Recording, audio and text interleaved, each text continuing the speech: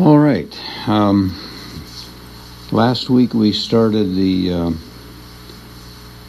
method of interpretation titled the literal grammatical method. We got partway through that. Excuse me.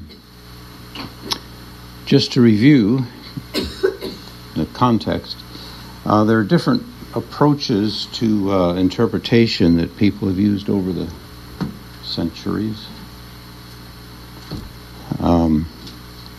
We talked about the Jewish method, which started out okay, but then kind of went toward the allegorical method.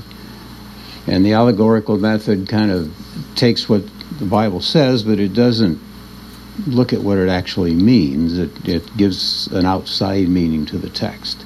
You kind of give it your own meaning, whatever you want it to mean. So it's more symbolic than literal. We looked at the literal method, which focuses on just the words and applies the words themselves and never really gets to the meaning of the text. So that, again, is kind of superficial.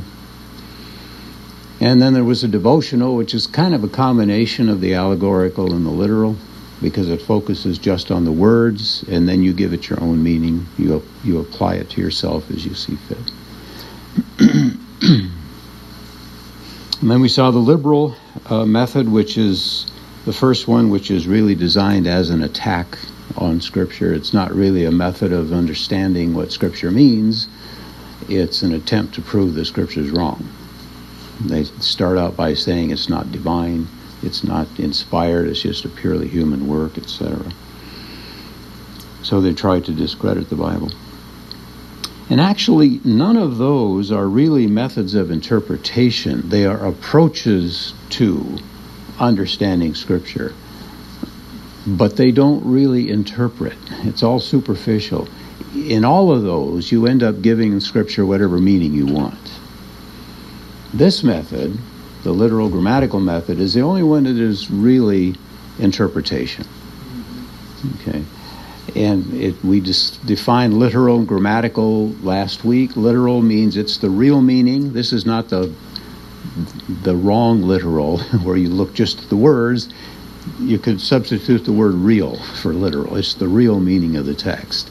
And it's grammatical because you analyze the text in order to get that meaning. And this is the only one that really works, because you get down to the text. This, from now on, everything we say from now on about interpretation relates to this method. Okay, so when we use the word interpretation or hermeneutics, it's referring to this method of interpretation, because it's the only one that works. It is real interpretation. It's not a fake like the other ones. Excuse me.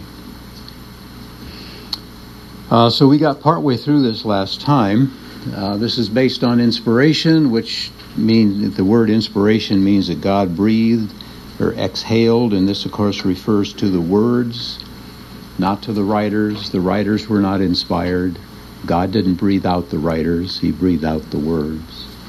1 Peter chapter 1 says that the writers were carried along by the Holy Spirit. The Holy Spirit motivated them, enabled them to write, but what they wrote was breathed out by God, His actual words. So we get to the doctrine of interpretation based on this literal grammatical method of approaching Scripture. So we get some basic principles here. First of all, we talked about this last week. The source of Scripture is from God. Jeremiah chapter 1, God says, I'm putting my words in your mouth. So when you go and talk to the Jews about their sin and the coming judgment, you will be saying what I tell you to say. Paul claimed the same when in 1 Corinthians chapter 2, he said that he was speaking the words that the Holy Spirit gave him. And in Galatians chapters 1 and 2, he indicated how he got his gospel. Got it directly from God. He didn't get it from human beings. So the source of Scripture is from God. The permanence of Scripture, we saw in John chapter 10, Jesus was confronted by the Pharisees.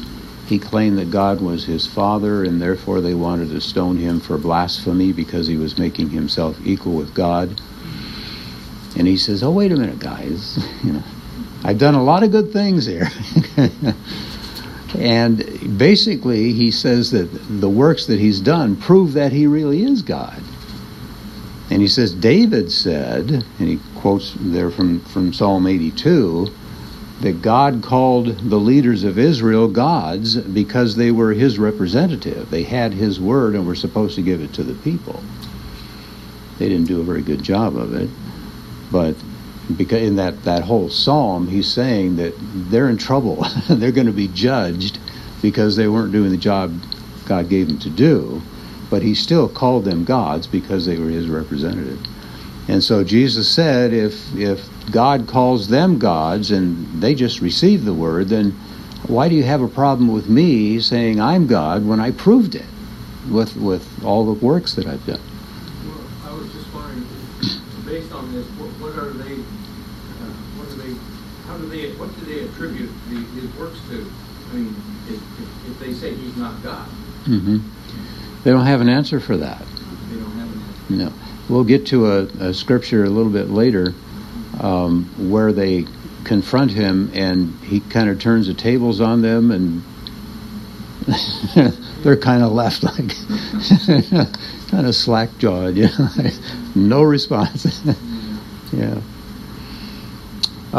We looked at Matthew 13:31. Heaven and earth will pass away before my words. My words will never pass away, Jesus said. And Luke 16:17, we looked at not one little corner of a letter is going to disappear, he says, or going to fail. And I added a verse here, Matthew 5:17 and 18, which kind of expands on Luke, because Luke focuses on the failure of the little letter. Matthew expands on it and says not the smallest letter or even one of those little corners of a letter is going to go away until the whole law is fulfilled. Okay, so it's permanent. It's not going anywhere. All right, so in Matthew 13, Jesus says that his words are scripture and permanent. And in Luke and Matthew 5, it talks about the Old Testament.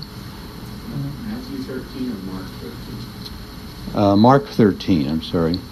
Mark 13, Luke 16, and Matthew 5.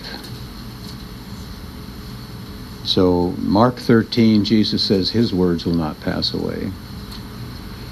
In Luke and Matthew 5, it talks about the Old Testament, the law, not passing away until it's fulfilled.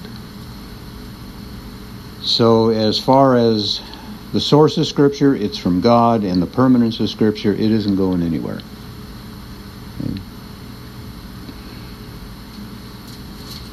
So these are basic principles underlying this literal grammatical approach. You approach the Bible, you kind of give it the benefit of the doubt. And this is true of any literary criticism, which is a problem we have with the higher critics, because they started by denying that the Bible is what it says it is. You can't do that.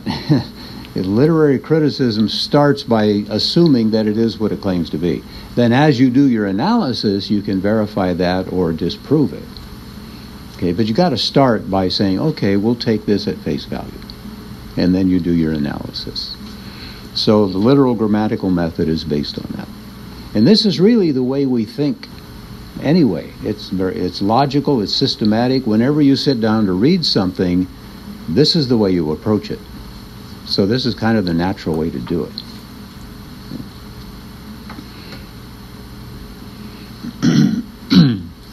And this is kind of where we stopped last time. We have the testimony of Christ and the claims of the writers regarding the nature of Scripture. David is said to have prophesied. Let's turn to that, Acts chapter 1. This is after Christ's ascension. The disciples are gathered together. It says about 120 of them there. And Peter stands up and says, we need to find a replacement for Judas, because he left. Okay. So verse 16, Acts chapter 1, Peter's talking. He says, "Brethren, the scripture had to be fulfilled, which the Holy Spirit foretold by the mouth of David concerning Judas, who became a guide to those who arrested Jesus. For he was counted among us and received his portion in this ministry." And skip down to verse 20. "For it is written in the book of Psalms, let his homestead be made desolate, and let no man dwell in it, and his office let another man take." So Peter says there that David prophesied regarding Judas. And he says there that this is the fulfillment of the scripture which the Holy Spirit prophesied through David. Now, if you go back and read those two Psalms, Psalm 69 and Psalm 109, which are quoted here, you'll find that David does not mention Judas. He doesn't say anywhere that this is going to happen later on. He's talking about his personal enemies. And he's saying, God, why are you letting them do this to me? I don't deserve this. I haven't done anything wrong. They're not being fair. And so he says, you need to get them. Yeah. Okay. I'll see you over there. Thank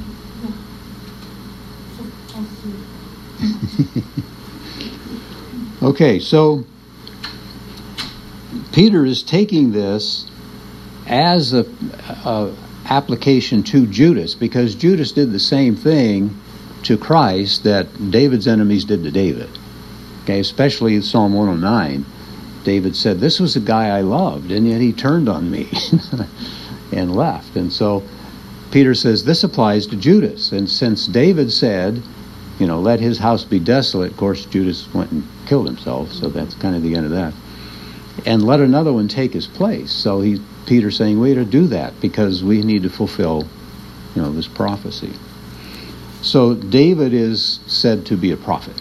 Okay, that's Scripture. And so the Psalms there are seen as Scripture, the voice of the Holy Spirit. Paul's writings in the Old Testament are seen as Scripture. You've undoubtedly heard this verse before. We won't turn to it, but 2 Peter chapter 3:16.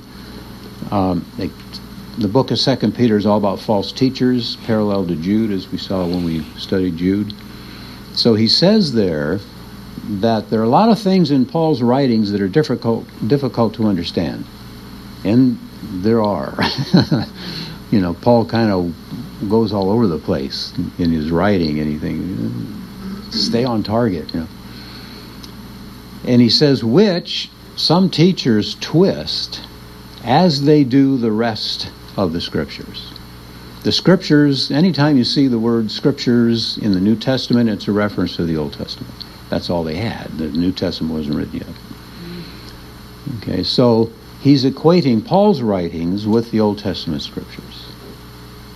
So there's a testimony that Paul's writing are Scripture along with the Old Testament. Other writers, Acts 13:27, we might as well turn to these. This is a reference basically to the Old Testament prophets and to the New Testament apostles as speaking God's word. Acts 13 is Paul's first missionary journey. He's speaking up there in this I think is Pisidian Antioch. It's in southern Turkey there, just around the corner. If you go up the coast there, the Mediterranean, and up to Turkey, and you go left, you get into Pisidia. So there's a town of Antioch in Pisidia to distinguish it from the Antioch, which is down lower, where Paul spent some time preaching and teaching. So he's up there in the synagogue.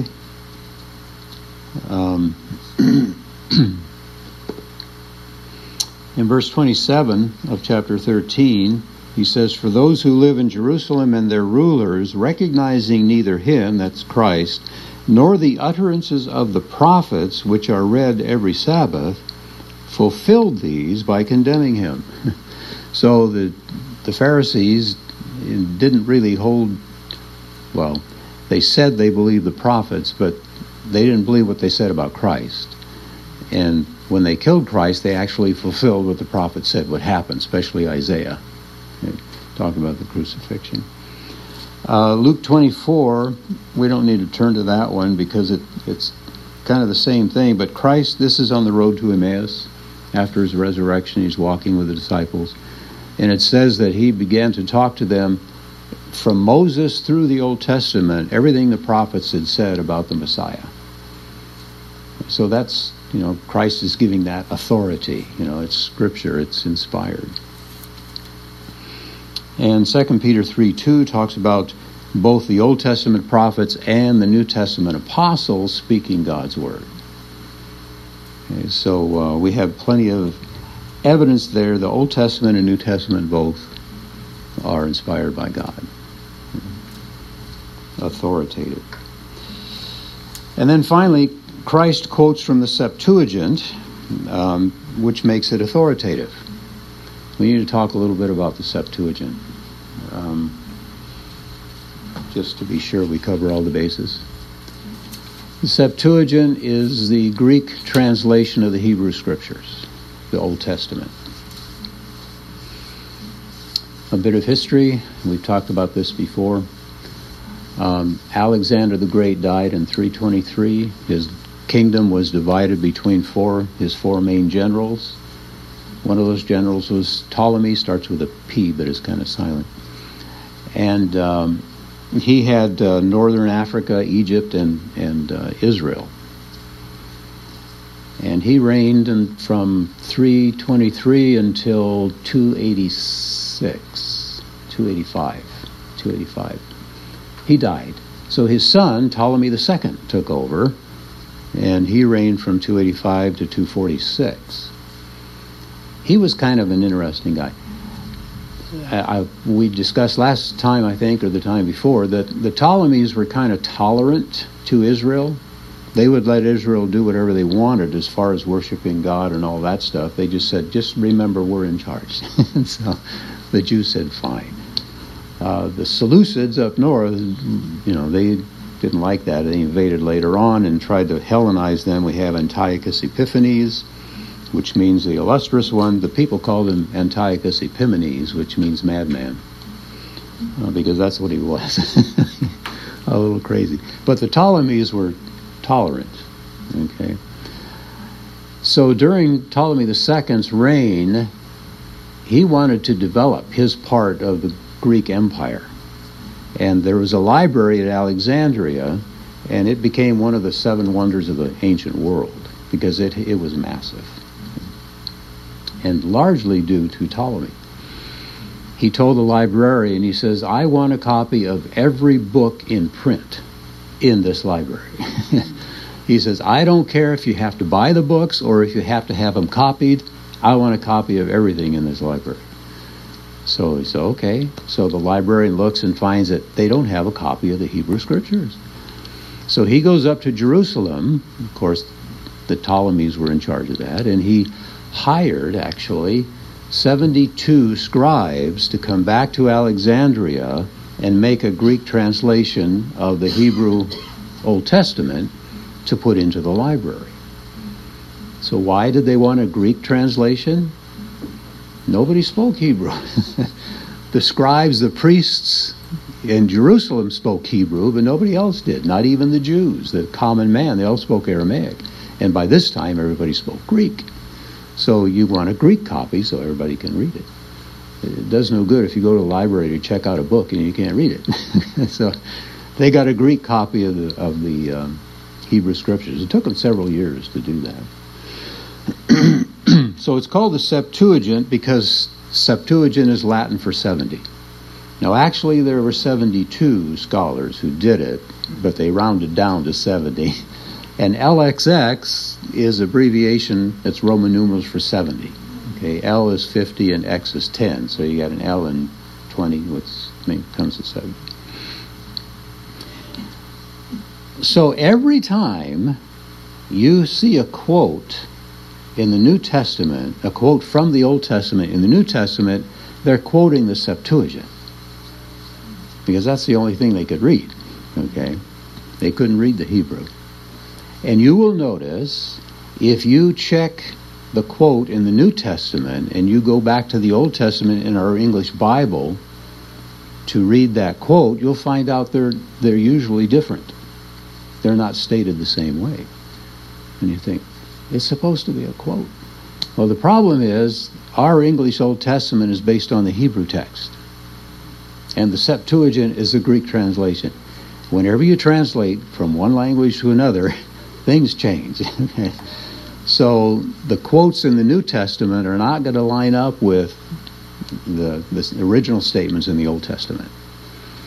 Now, the substance doesn't change. They just kind of said it differently. Yeah, they're close, but not identical. We have the same kind of thing in the different translations we have floating around these days. The New American Standard, the ESV, and others that are focused on the grammar, they really do a translation. This word in the Greek means this word in English, and so they just translate, word for word almost what the Greek says, or the Hebrew. Other translations, the more interpretive ones, like the NIV, they go with the idea. This is what it says in Greek, but this is the way we would say it in English. So they don't give you the word for word Greek. They give you the idea in English. It's a little easier to read that way because English isn't structured the way Greek or Hebrew are structured. But it's really interpretive. It's not a translation. I want to call it an interpretive translation, but that's kind of an oxymoron. But they're stated differently, but it's the same idea, the same point. There are times I found when the NIV, it does a little too much interpretation from my point of view, and I think they get it wrong. So, they say, well, it says this in Greek, but this is the way we say it in English. No, that's not what it says in the Greek. That's not the idea. So that's why the quotes in the New Testament don't match up with the statements in the Old Testament. Okay, because one's Hebrew and one's Greek. There are people who will not touch the Septuagint for that reason. They say the Hebrew is the original, that's the authoritative, so let's get rid of the Septuagint. That doesn't work. Which isn't the old, I'm sorry, go ahead. Terry, what language, and I've seen the Dead Sea Scrolls when they were Balboa Park, what language were they written in? That's a good question. I think they were Hebrew, but it could have been Aramaic or Greek. Yeah. If they're Jewish writings, they could have been Aramaic, but they could also have been Greek. I haven't seen them, so I can't say. Yeah, it is fascinating. Yeah. But there's all variations before Ezra put everything together. It was not all one language. And all the different, Moses wrote a different script than David wrote. Well, the language did develop. Yeah, the language did develop. Yeah, I know the book of Daniel is written in two languages. Mm-hmm. Hebrew and Aramaic. Because it was in Babylon, in Iran. Yeah, it's in there. I have a DVD that talks about how Hebrew started and how it morphed over the years into what's formal Hebrew. Yeah.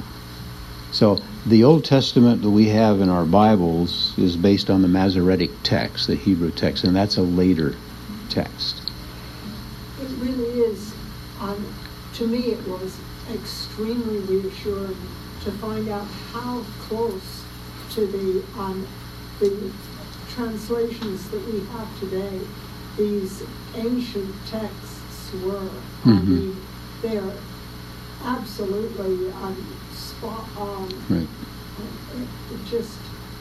It's a wonderful experience. Yeah, that's a good point to bring up with people who say, well, the Bible can't be trusted because it's changed over the years. You say, well, wait a minute. That didn't change. The text we have, the Masoretic text, was like from 1000 A.D. And the Dead Sea Scrolls are from 1st century or before, and they're identical. So the system they had of copying was very precise. They didn't make mistakes. So there aren't any changes there really. So when Christ quotes from the Septuagint, even though some people want to get rid of it because it's not the original Hebrew, he authenticates it. That was the scripture that they had available. He quotes from it as authoritative. So what you going to do? They didn't have the Hebrew text handy.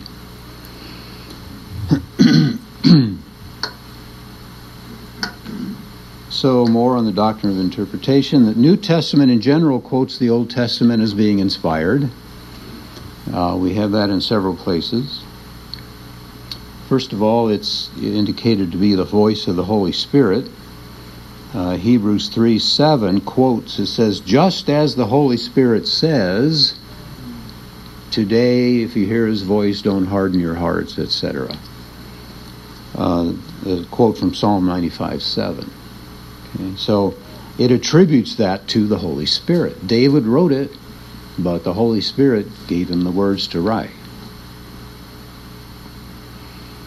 The Old Testament is also seen as the statements of God. In Mark 12:26, it talks about God spoke to Moses saying, and this is the burning bush experience. So the account we have there in Exodus chapter 3 is attributed to God doing the speaking. Those are his words. And Acts 13:32-35, it says, God has fulfilled this promise to the fathers. You are my son, today I have begotten you. A quote from Psalm 2. So again, this is what God has said. He fulfilled the promise that he had made to the fathers. So the New Testament acknowledges that the Old Testament is inspired.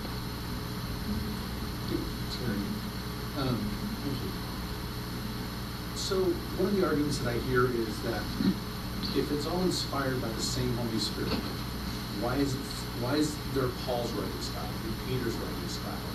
Each of the Gospels have their own approach. It's actually being written by the same Spirit. Yeah, that's a typical question.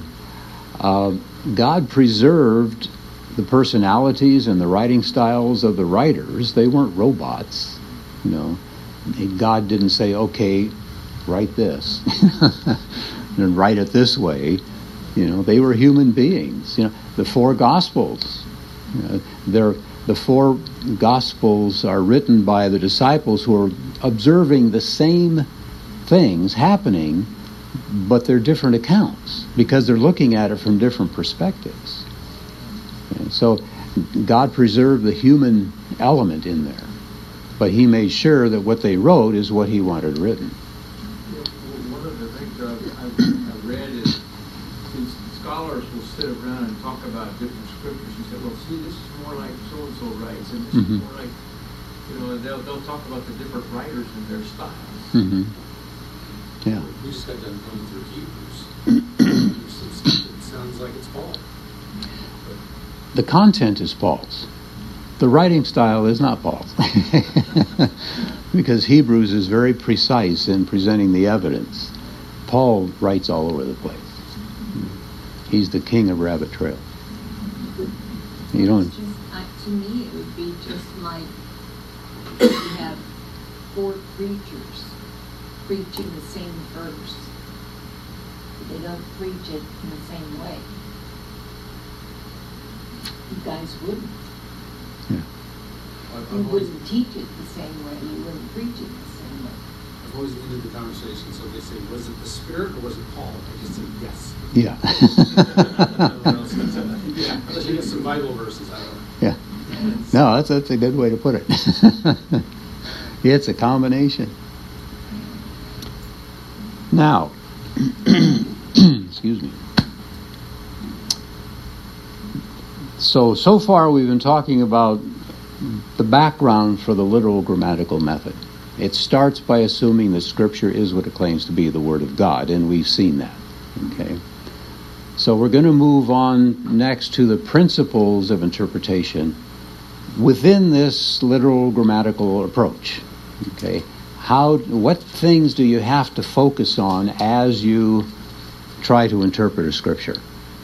These are the things to look for. And when we finish the principles, we'll get into the process, to the procedure. The principles tell you what to look for, the process tells you how to do it.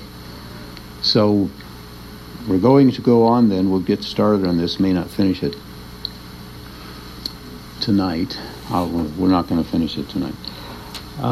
So these are going to be the principles of interpretation for the literal grammatical approach to interpreting, which again is the only one that really works because you actually get to the meaning of the text.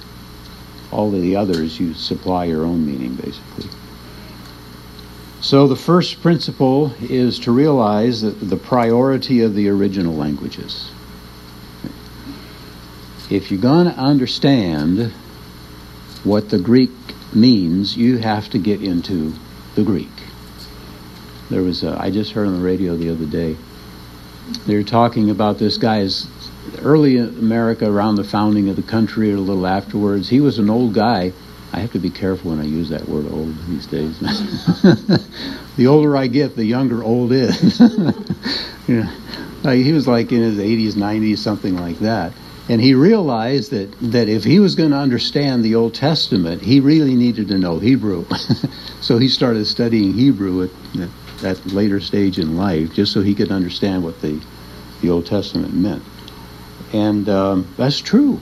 If you don't know the original, you're not going to know what the original says, because anytime you translate from one language to another, something is going to be lost in the translation. We're going to talk about that as we go through this.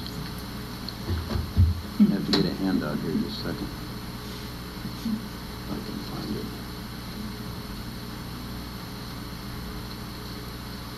Have you studied Greek and Hebrew? Yes.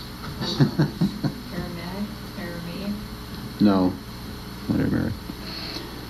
So there are several aspects of the priority of the original languages. Okay. The original autographs, that is, the handwritten copies by the apostles, were inspired. Copies were not inspired. Now, the people who think that the King James is the only legitimate copy will say that is inspired. But they're on thin ice there. Nobody agrees with them. Okay? The originals were inspired by the Holy Spirit. The copies were not. Right? That's one reason that the people want to do away with the Septuagint, because that's a copy. Plus it's in Greek, so it kind of perverts the Hebrew, they would say. So we need to depend on the original languages for accuracy. You need to have an accurate text if you're going to get to the meaning of the text. If you do your Bible study from just the English translation or Spanish translation, if you use that, or whatever else, you're going to be limited. You're kind of handicapped because it's one step removed and things change in translation. Now I gave you a list of resources earlier in our study. We have language helps listed there, books that'll help you get into the original languages. So you don't have to spend the rest of your life studying Greek or Hebrew. You have people who have already done that. Really, nobody these days, except for the scholars, are really experts in those languages. When I was in seminary, a couple of the Hebrew teachers, they could have a conversation in Hebrew. They really knew it. One of the teachers I had for Greek was like that too. He was just marvelous. How did you learn that? But most people aren't like that. Me, I have been a Christian for all my life. I always thought that King James is the authority. So whenever I look at I read all those, it's like, let me go back to pages. How is the right one. No, sorry. Now I know. Yeah. And among English translations, it's not necessarily the best. If you're going to understand things like idioms, figures of speech, you got to get back to the original. What is an idiom?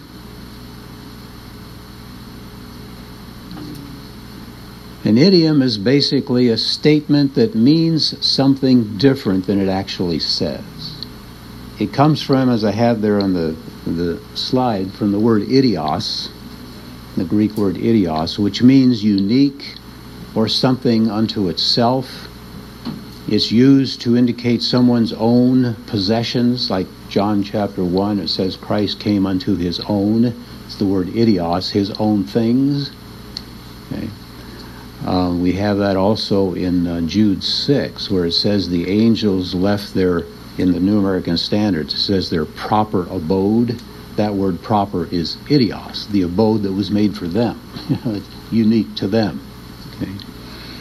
We get our word idiot from this word because an idiot isn't like anybody else. It's a thing unto himself. That's the word that was coming to mind. Yeah. Make sure it was on the right track. Right, that's it. So every language has its idioms, but they don't translate. For example, if you go to the doctor for your appointment and you go to the receptionist and say, I'm here for my appointment, she might say, okay, take a chair. Well, she doesn't mean pick up a chair and leave. She means sit down. So take a chair is an idiom. It means something different than it says. It has its own meaning, idios, its own meaning, something unique to that.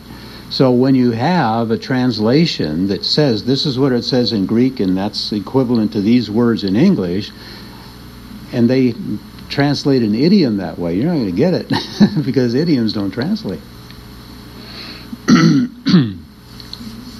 Figures of speech as well. Figures of speech are like word pictures. There's a huge book out there by A.T. Robertson. I think it's called Word Pictures in the New Testament. He goes through all of these the figures of speech in the New Testament and explains what they mean. That's a great help to know what the writer's talking about, because we're not going to get them. Okay.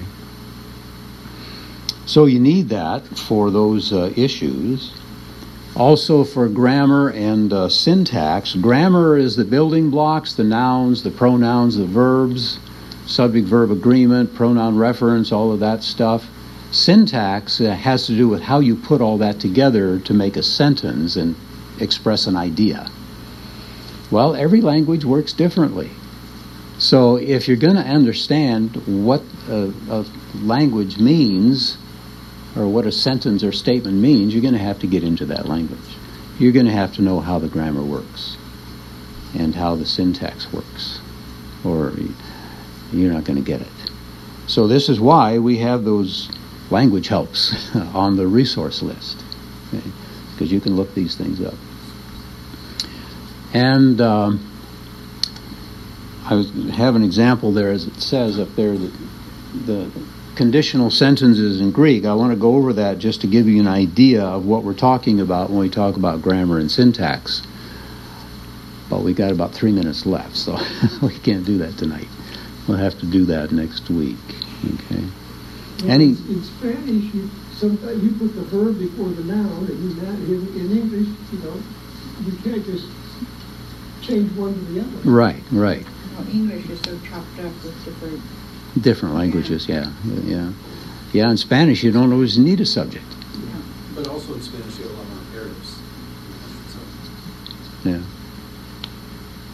This is one of the obstacles that the Wycliffe Bible translators encountered.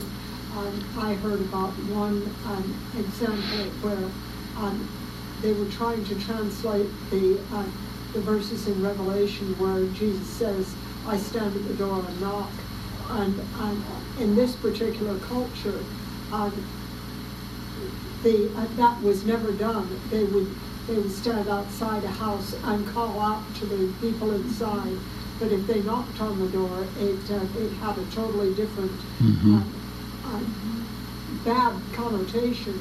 So they had to completely change the way that they translated that particular verse, because to translate it literally would not have conveyed the meaning at all Right. that was intended. Yeah, they have to translate idea to idea instead of word to word, yeah. Like the NIV and similar translations. You know, Terry, one of the things that has been kind of a bother to me is not every preacher preaches from the same translation. Yeah. And so you come in and I got a King James Bible and I get something else, and so I have this loaded into my phone here, see? And I have 66 different translations in my phone. And how do you... That's helpful. Yes. Everything. 66 translations. That's a big phone. No. All right. So, any other observations, comments about any of that? I think we need Okay. to remember too that God gets the meaning of His message. He conveys that to us regardless of the. Well, I'm not going to say regardless, but if we sincerely search the scriptures, it's like Billy Graham said. It's not the scriptures that I don't understand that bother me. It's the scriptures that I do understand. Yeah. And God's going to get His concepts and His ideas and His principles across to us. I know we can examine every leaf on every tree, but we can get too tangled up in that sometimes. Right. Yeah. Even heard, you put cookies for the kids on the bottom so that they can reach them. Mm-hmm. God knows where our intelligence is. Right. So all this is on the bottom so we can reach it. In fact, that's the point we're going to make a little later here. Sorry to get ahead of you. Oh, that's all right. I'll wait for 2 weeks now. Oh, that's all right. Yeah, I guess we won't be here next week because it's the Oh, that's right. Fun Fest. Yeah. You're all expected to be here in the parking lot next week. Are you going to print out your, whatever that thing is, PowerPoint, so that we can pages and pages of... Well, I have to talk to Pastor about that because it's kind of extensive. I don't know how many pages it would come out to. Run a copy of it, got no problem. Yeah. It might be easier to extract from a PowerPoint and put into an outline. Well, yeah. What I would like to do is to have this posted on the website, so people can access it on the website and go through it. Yeah, because, I don't know, I was taking pictures of it tonight. I was asked by Linda to take pictures Yeah. and, send them to her. Mhm. So hopefully she can read them because... Yeah, it's far away. Yeah, so I have talked to Pastor about that as well. So I don't want to post it now because, well, for two reasons. First, I'm not finished with it. Every time I review this, I always tweak it. You'll tweak it after you post it, too. Well, maybe. Maybe. Also, I hate to have people... I used to do workshops like this at school on grammar, writing issues, and reading issues and stuff like that. And we posted those to the school's website so students could access them after the workshop to review. But my fear was that people would access those instead of coming to the workshop. Yes. And that's terrible because they're just backup. These are notes, and then I talk from the notes. So if they don't attend the workshops, they don't really get the point. So I don't want to put it up there too soon. All right, let's. You had a handout tonight? Well, I did, but we're going to have to save it for next week because it deals with these conditional sentences. Otherwise, we'd be here till midnight. All right, let's close in prayer.